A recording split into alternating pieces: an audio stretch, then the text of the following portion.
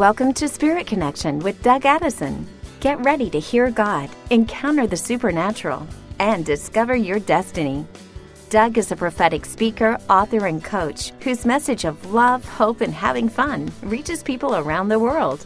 Connect with him online at DougAddison.com.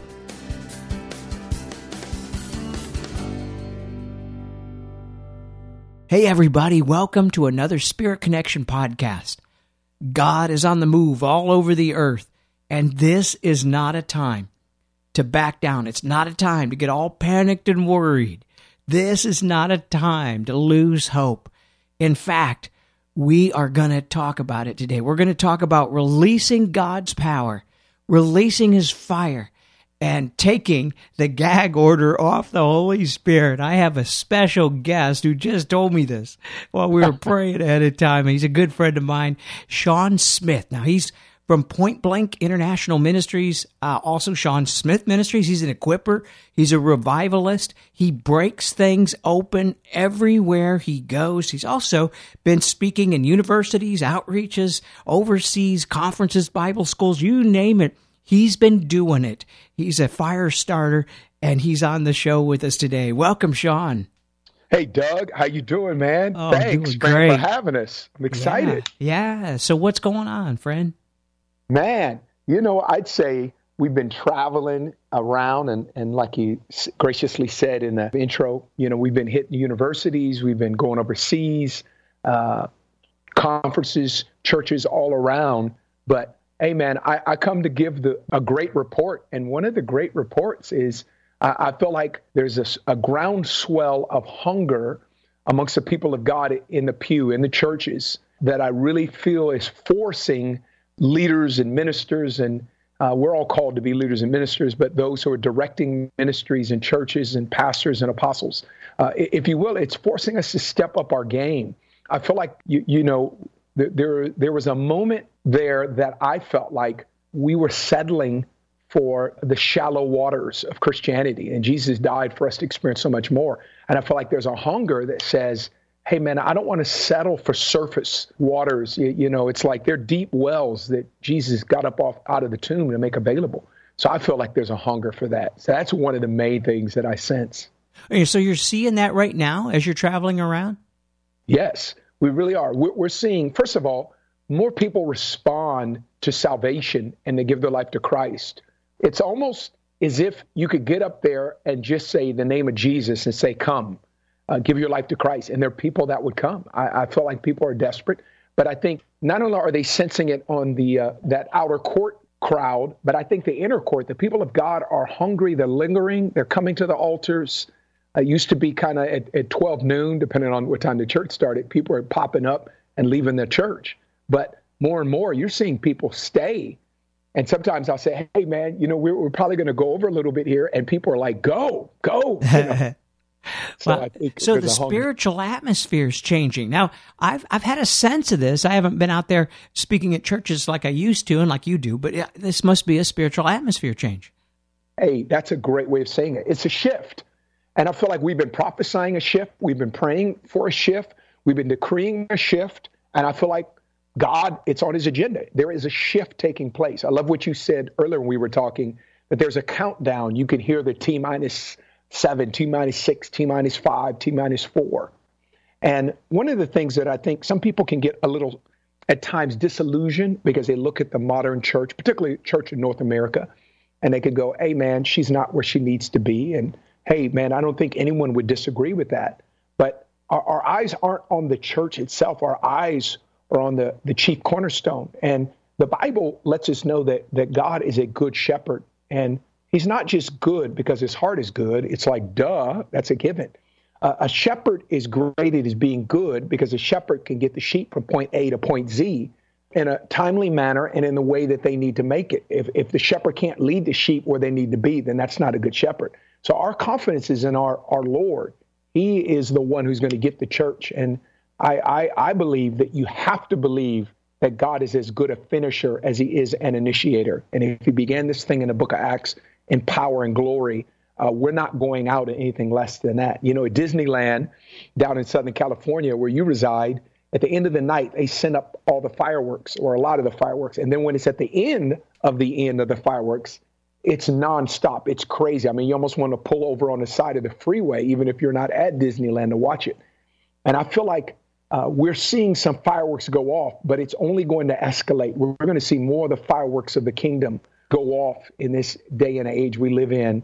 And I love to say, if there was ever a time for the 21st century church to pick up where the first century church left off, it's now. Wow. Yeah, I love the metaphor. It's time for fireworks. Yes. The work of the Holy Spirit coming in fire. Man, it's great.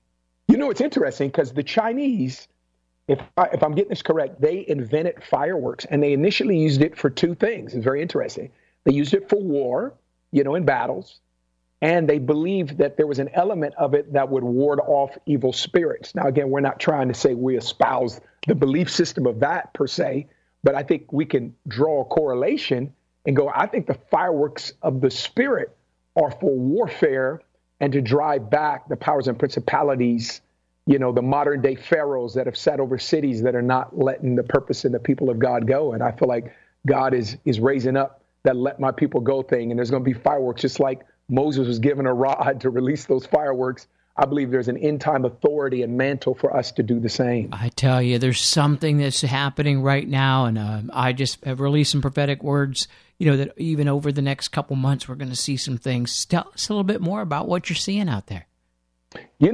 I would say one of the things that I'm seeing the level of revelatory release rise. We're truly Doug and Joel 2 about dreams and visions, and I feel like an increase in that. But I feel like there's so much more available for people of God, and not just the people that have on their business card or whatever their fivefold ministry office. But I mean, for us rank and file believers, I feel like there's an increase of revelatory. I feel like God wants to give us more accurate and sure words of knowledge, gift of prophecy coming in the marketplace as you operate in, and not just something that happens at an altar. I feel like God is saying, hey, you take the altar with you wherever you go. And so I feel like people are feeling a new wind of the Spirit in their sail. At the same time, I feel like there's a new wind of resistance. But at the end of the day, the Lord, if we walk with the Lord and we do what God calls us to do, we will make the resistance work for us. It would just cause us to go higher, just like an eagle rises higher against those kind of winds. It helps it soar. So I really feel like there's an increase in terms of the demonstration of God's power and glory. There's a glory dimension now that's being added. And so we're seeing that glory. We're seeing healings, more accurate words of knowledge, and the prophetic, and just people just weep, just come back. I've always believed that the altar call must make a comeback, and we're seeing that. We're seeing more people come and just get at the altar. And I'm like, hey, if the Holy Spirit isn't there, hey, let's leave and go get our salad. But if he is, put everything on hold. We've got to make sure we have this element called encounter, because that's what the Lord spoke to me and said he's opening the encounter realm over North America. We've watched him do it over tribes in Africa where they have an encounter, they dream of Jesus, and everybody gets up saved. It's taking place from, I was in Israel earlier this year. It's taking place in the Middle East. I got a chance to meet with spiritual as well as governmental leaders over in Israel. There is an encounter realm that's over that region, obviously Underground Church of China and Latin America. But I think the English-speaking nations, in particular, North America, Europe, Australia, we've lacked. But the Lord says, I'm opening the encounter realm. And when God opens that realm and you have one encounter, it doesn't matter how steep your atheism is. All bets are off. You can one day, be critical and in fact, a person that is adversarial, and the next moment you could be the greatest mouthpiece of awakening the kingdom has ever seen, i.e. Apostle Paul. So that's what happens when the encounter realm is open, and we're seeing that. Yeah. Boy, that God becomes real. He gets your address, whether it's the prophetic, whether it's a healing, it's just demonstration of his power. Yes. Yeah. And man, I tell you, your words, Doug, that you've been releasing are so right on, man. I've followed them. My son and I got an adopted son. They love it. They go, I've heard them talk, and they're millennials, and they go, man, Doug Addison, man, his word for the day, it's right where I'm at. So I love the fact that you're getting before the Lord and you're releasing right on words, man. And I think you're a prototype that you're saying, hey, man, God wants to speak to all of us that way. And man, I appreciate you and your gift and your heart. Oh, thanks so much. You know, we go way back. I remember what you're describing right now is exactly what happened in 2001 at the first Sean Smith. I think I went to a church. I was discouraged. I had just, anyway, you just lifted me up. You gave me a prophetic word, and it turned everything around. We launched the ministry we have now. Oh, my word. Man, God is so good. Man, that is so awesome, bro. So awesome, man. I've been so blessed by you and your ministry, bro, and our friendship, too. Yeah. So what's the Lord saying to you right now? What the Lord is saying to me right now is probably the best way I can say it is describe this dream I had. And I had this dream, and in this dream, I was at a Northern California amusement park, which is called Great America. It's now Six Flags, but initially it was like Marriott's Great America or Paramount. And it's our version of Disneyland up in NorCal. And I grew up going to this amusement park. So in this dream, I'm walking the amusement park. Make a long story short, it's in disarray. The rides are broke down, as the kids would say. It was janky. There was litter. There was weeds. And it wasn't, it was a very sparse crowd. And I remember being burdened in this dream, like, my God, I want kids coming up to know the great America I knew. This is terrible. And so the scene breaks in my dream, and I'm in these white chairs in front of an eatery in Great America. I know exactly where it's at. And I'm in front of a contingency, and the guy in front of me, who's the head kind of spokesperson for the contingency, is a faceless man. And in dreams, when the faceless man comes, I know it's Holy Spirit. And so I'm sharing with him, and I knew in the dream that these were the initial investors that got Great America up and going. They made the investment so this amusement park could actually open. So I'm appealing to them as a person that doesn't have the finances to do it, but I know they do. I said, I'm appealing to them to make another investment to make America great again. And I know that sounds right now probably like a political model or something like that, but I think from a spiritual aspect, that's the only place that America really could be made great again. And I feel like we need to be responsible in voting and politics and all that. So there's definitely no dig towards that, but just understanding that the real seat of government in America is the prayer room. It's the intercession. It's 2 Chronicles 7:14. If my people called by my name will humble themselves and pray, seek my face, turn from their wicked ways. So I share this. And so the faceless man, I'm back to the dream now, turns to his contingency and they discuss. And I had received a download of a strategy to make America great again. So I shared it with them. So they said, okay, we were the ones that initially made the investment in Great America to make it great. We will make another investment to make America great again. And I remember feeling so excited. I'm at the point of tears. So the scene breaks in my dream, and now I'm walking around Great America. It is pristine. It's beautiful. New rides have opened. Crowds are everywhere. Little kids are walking around with the little turkey drumsticks. It's like, my God, this is it. And then I wake up from the dream, and the Holy Spirit came and spoke to me, but I knew the interpretation. But he spoke to me and he said, just as God had visited this nation with the first Great Awakening that made America great, it actually was how America became America. And then the second Great Awakening came at also a very pivotal time. And then, of course, many, many movements, including the Azusa Street Revival. Holy Spirit says, I will invest in this nation spiritually again. There will be another outpouring of the Spirit. And it so encouraged me, Doug, because, you and I, we're looking at the news, we're looking at stuff going on every day. It seems like there's division from literally how we view our president and the White House. There's division amongst races. There's a division amongst denominations. There's division amongst the nations. There's disarray. There's confusion. And you're just going, man, Lord, I need to see the goodness of God in the land of the living. That's what the psalmist said. And in this dream, the Lord just assured me again, and he has many times, that God is going to pour out his Spirit. He will have the final say. In fact, God is rolling up his sleeves behind the scenes because he is bent and intent on bringing in a harvest and causing a move of God that would cause the church to become equally yoked with her bride for the eternal marriage supper of the Lamb that we will attend. And so this dream really got me fired up and just really asking the Lord with a burning heart again, God, revive me that I could be part of this great revival you're sending. Wow. So the Lord said that we're going to start seeing a third great awakening. Is that right? That's right. And it was Great America, and it's not limited to the U.S., of course. No. But, you're right. Wow, that is so encouraging. So what's some practical tips then? How do we respond to something like this? I think there's been great concerts of prayer. There's been great worship. We've got more houses of prayer, more 24/7 prayer, more prayer rallies. But I feel like it really needs to transcend to us rank and file believers, that we're keeping the fires of intercession burning in our own day-to-day life, because the foot soldiers are going to be the ones that are going to bring in the harvest. There's no doubt in my mind that prayer plays a big part, but being that there's the evangelist in me, you can't, in a sense, pray in the harvest just back in a room where you're praying. Some point, someone has to go out and be willing to be the answer to the prayer. So I just feel like being open to being that mouthpiece to witness to people, because we're moving from the sickle to the combine. I feel like it's not just going to be one person here, one person there. I feel like there'll be and it's going to be totally different, but just to reference History and Moves of God, which I love, I believe there's going to be a new Jesus people movement. And I could see where millennials are being made ready.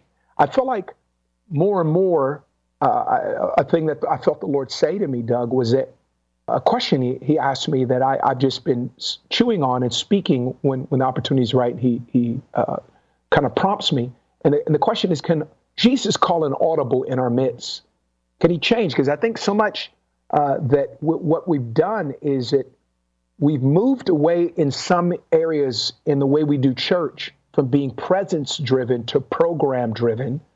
And God can give us a program, and a program can yield a return, but we can't forget the one who is both the fuel and the engineer and the CEO of our services. And so I feel like the gag order must be taken off Holy Spirit. And this sounds kind of strong, but I feel like it's a word for us that we don't need any more TED Talks in the pulpit. We need some Jesus walks. Come on.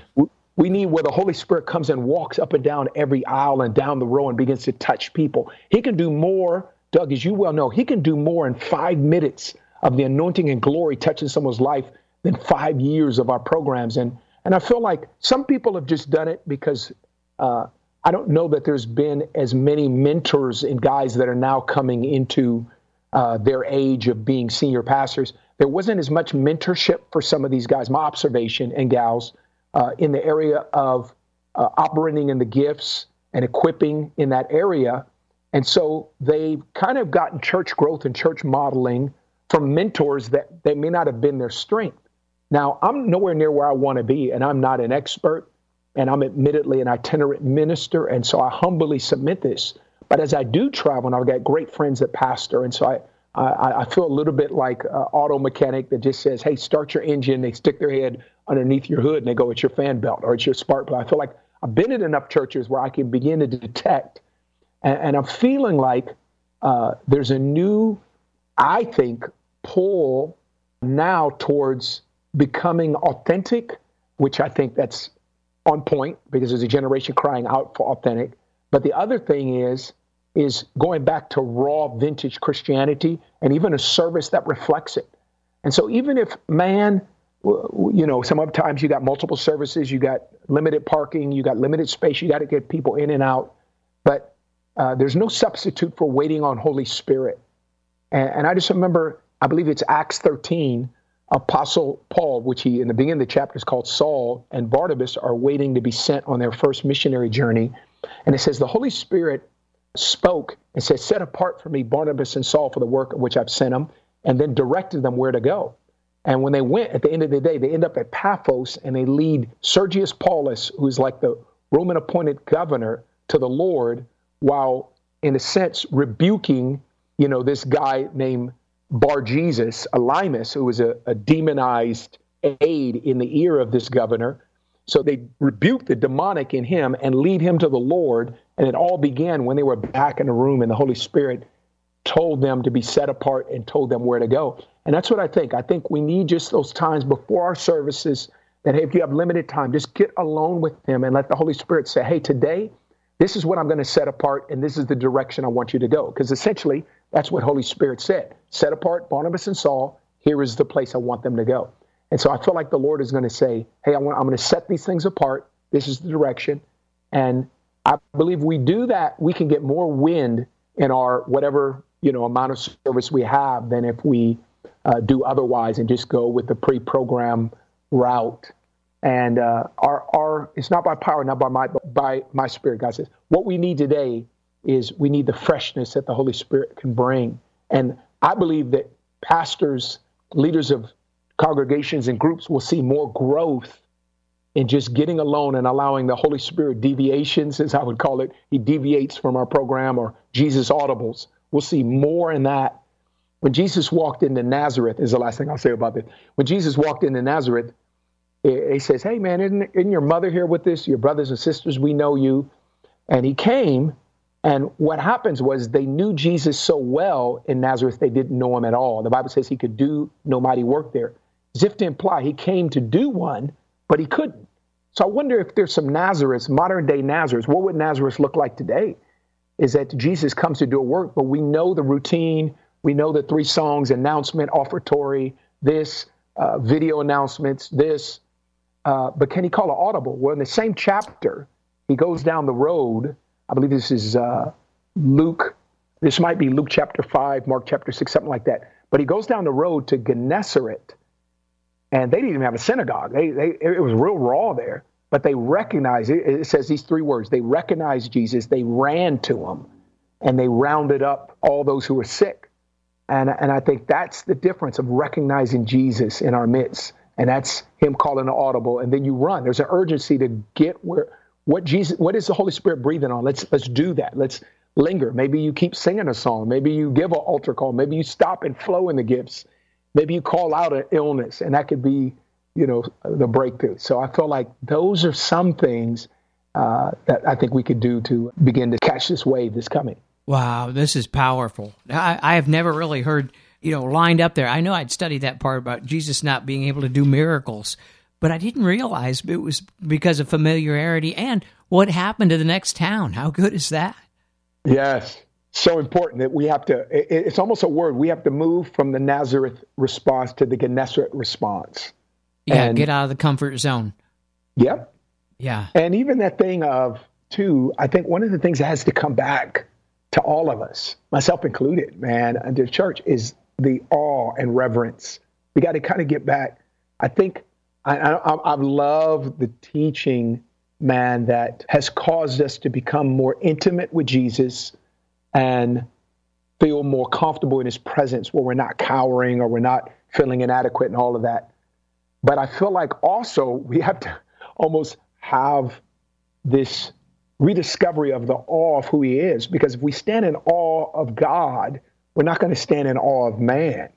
In Acts 4, Peter and John, they had performed a miracle, and a guy at the gate, beautiful, he's healed. They're standing in front of Sanhedrin, and then they threaten him. And then Peter makes a statement, hey, I'm going to obey God. You make the decision whether you're going to obey man or God. As for us, we're going to obey God. And then it says, Sanhedrin severely threatened them again. And then the Bible says, and this is underrated, they went back to their companions.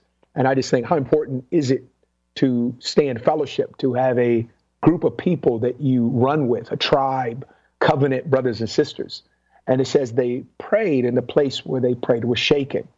And then I saw a pattern. And this is exactly what I think is happening right now, Doug. This is powerful. When they stood for God, Sanhedrin shook them. And I think there's a political correctness and a very aggressive, militant, anti-Christian spirit out there that wants to silence our witness, doesn't want us to mention that name, and doesn't want us to show up with the testimony in the marketplace. Sanhedrin, it's a religious spirit. It severely threatened them. But they immediately stood up and said, no, man, we're not going to stop. But the other thing is they go back amongst their friends and they prayed, and God shook them. And then there was this sequence. You stand for God, you stand for righteousness, the world is going to shake you. And there's so many people that stop there. They remain shaken by the world and they become paralyzed.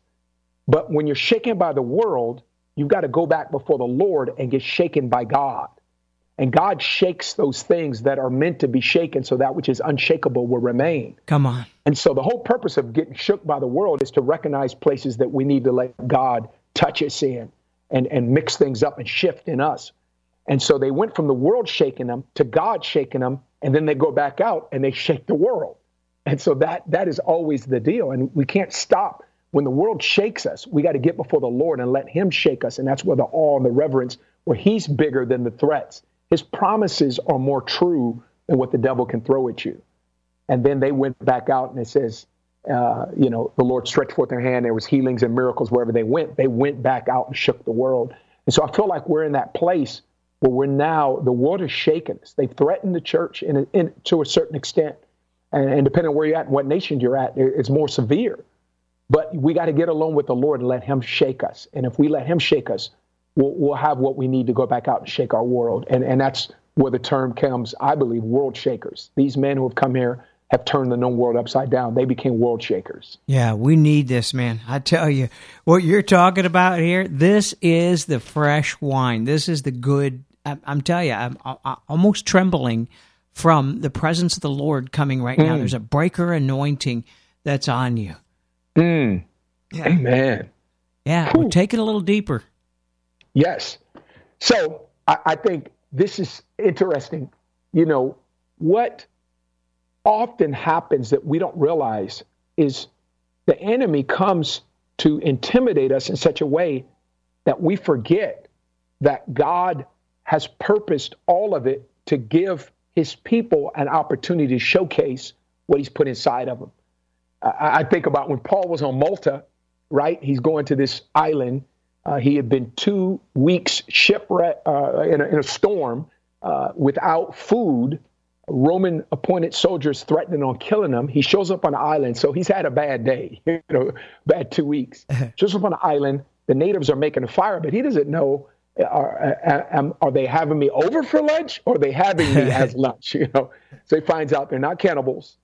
He goes and gets some sticks, and credit Paul with saying, I'm not going to let someone else, in a sense, be responsible for my fire. I got to stoke my fire. And I feel like there's a word for all of us that, man, every church service, every time we can get alone with the Lord, every Holy Ghost podcast like this one, every time we have our devotional time, we're gathering sticks and stoking the fire. Because the bottom line is, as Paul understood, a fire that's not fed is a fire that will go out. We're all responsible for our fire. And so we got to be thinking, are we adding sticks to our fire? Well, as he's doing it, as is the case, whenever you press in for the fire, this viper jumps out, which obviously, this snake, is obviously emblematic, a metaphor for the enemy, jumps out and bites him. And I think he could have just keeled over right there. Man, this has been tough 2 weeks. Now this viper, in fact, all the natives were expecting to swell up and die. But I think sometimes the best blow you can throw against the devil is to walk through what he expected you to get stuck in. And we can always rehearse the tragedies, the crisis. You, Doug, you've been through some battles. I've been through some battles. But by God's glory and grace, we didn't live there. We didn't get stuck there. The best blow you can throw against the devil, strike a blow against the devil, is that you walk through what he intended you to get stuck in. Paul didn't get stuck in that moment, because if he'd ran around with a viper hanging from his hand screaming, I don't think we'd be talking about it. The Bible says he shook it off. But I thought about it, because you don't die from a viper bite. You die from the viper venom. So this is what hit me. He's there with the viper hanging off his hand, because I don't think it was one shake. He had to shake multiple times. They have long fangs. So in that moment, the venom is inside of him speaking, you're going to die. No one ever comes back from this. You've had a tough time. I've been tightening my, grasp around you for the last 2 weeks. This is it for you. You're going to die. But there's one problem with that. The Lord showed up earlier to Paul and says, you're going to go to Rome and you're going to witness to me at Rome. So then it dawned on me. The venom was speaking to him, you're going to die, but Rome was speaking to him, you got to get here and give us our witness. So I'm going, God doesn't always turn down the volume of your venom as much as he turns up the decibel level of your destiny. Come on. His destiny was saying, and this is what I say to people, hey, the venom of what you recently went through, that can't take you out, because you got to Rome, you got to get to. There's a place beyond your pain. And the glorious thing was, I thought this was awesome, is when Paul shook the serpent off, he goes down the road and prays for this dude, Publius' father, that has dysentery and a fever. And the Bible says he laid hands on Publius' father. And I thought, it hit me. Why didn't the viper go for Paul's jugular? It was closer to the brain, closer to the heart. He would have died quicker. It bit his hand. And this is what I thought. And this is simple. If the devil attacks it, remember the viper bit his hand and later on he would lay hands. If the devil attacks it, it must be that God's going to use it. Amen. And that's why I just feel like people need to be encouraged that are going through stuff, that the area of your pain becomes the area of your power. The hand that gets bit is the hand that gets lit, that God wants to shift your hurt into a harvest. Because after he prayed for Publius' dad, all these people came around the island and got saved. And you know the glorious thing, now this is what I'll say, 276 people on the boat. Paul's in chains. Why would anyone on the island want to listen to Paul? Well, here's what I say. When the viper bit him, he made YouTube. When he shook it off, it went viral. And that's it. People don't see our God, and they don't see eternity.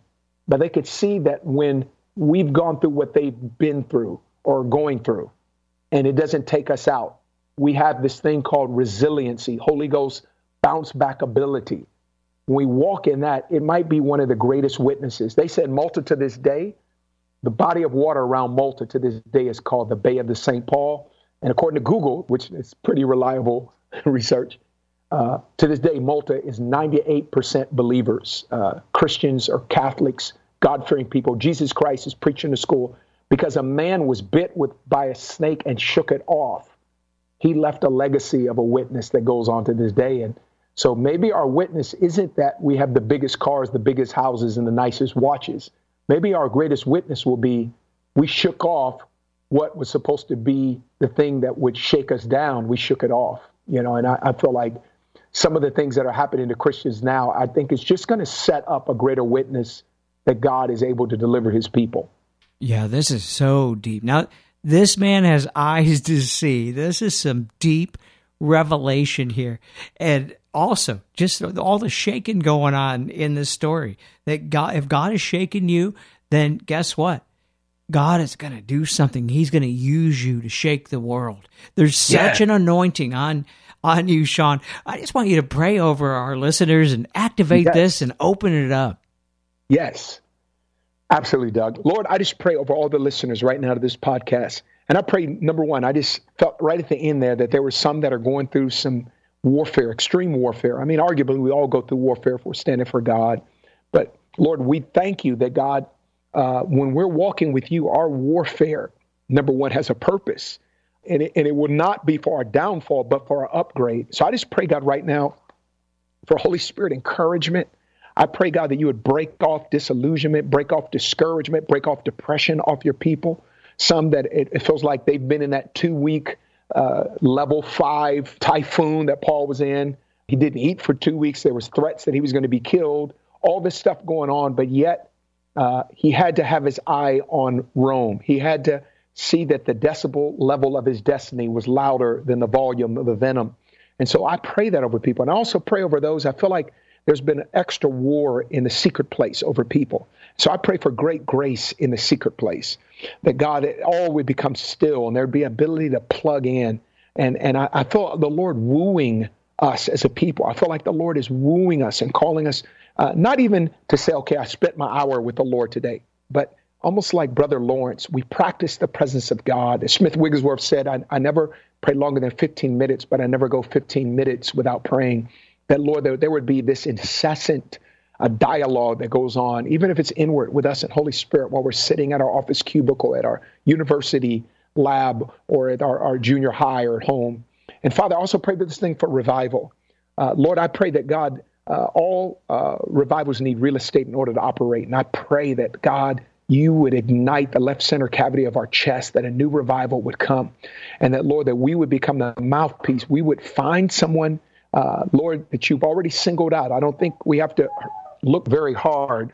I feel like, God, that we can just, Lord, lift up our eyes and find that there are harvests that's ripe and people that are ready. And Lord, just give us boldness, and that God, as the world shakes us, we're going to go back before the Lord. He's going to shake us, and we're going to go back out and shake our world.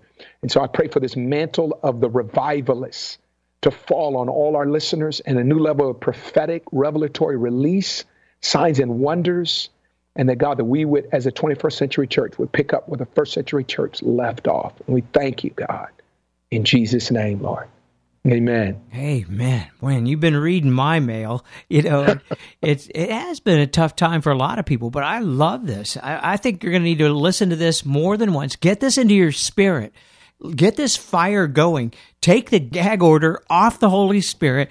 Get ready for the fresh wind. Get ready that whatever can be shaken will be shaken, so that the shaking can come out of this. And we're not talking about just a shake and bake here. We're talking about turning it into something that's going to go out to the world. I'm so excited. I'm real excited to have Sean Smith with us. Sean, tell us about how to get a hold of you and any resources you have. Absolutely. Hey, anybody, our website is www.SeanSmith, SeanSmithMinistries.com. So www.SeanSmithMinistries.com. We've written several books, but one on prophetic evangelism, and another which is on that theme, and another is entitled "I Am Your Sign." It's about revival, and we've got a lot of resource and merch that people can go to our website and they can get it, or if they want to keep up with us on Twitter, it's at Rev, R-E-V, Sean Smith, at Rev Sean Smith. And that we're on Instagram as well. But man, we sure love you, man. I'm so glad you have this podcast going out, man. And you're just a consistent, prophetic, encouraging voice. And I love it. And an evangelist at heart. We share that prophetic evangelism. We sure do. And I love it, the fact that you're an evangelist, you're an equipper, a revivalist, all rolled up in one, and you just break things open everywhere you go. Such an encouragement. Man, and I'm telling you what, I really believe this, Doug, you have a sevenfold reparation coming in that, man, this next season of release, man, that you literally, you're Paul, after that 2 weeks, it's been longer for you, a viper jumped and grabbed you, but you shook that off.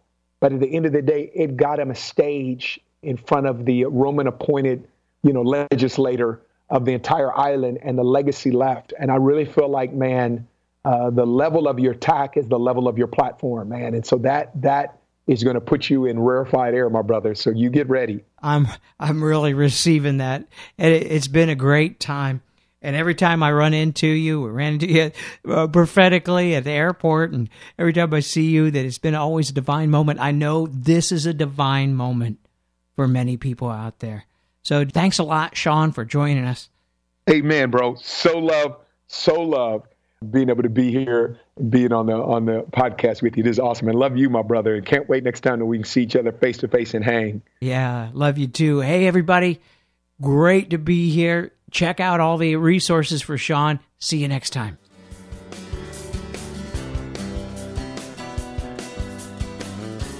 Thanks for listening to Spirit Connection with Doug Addison.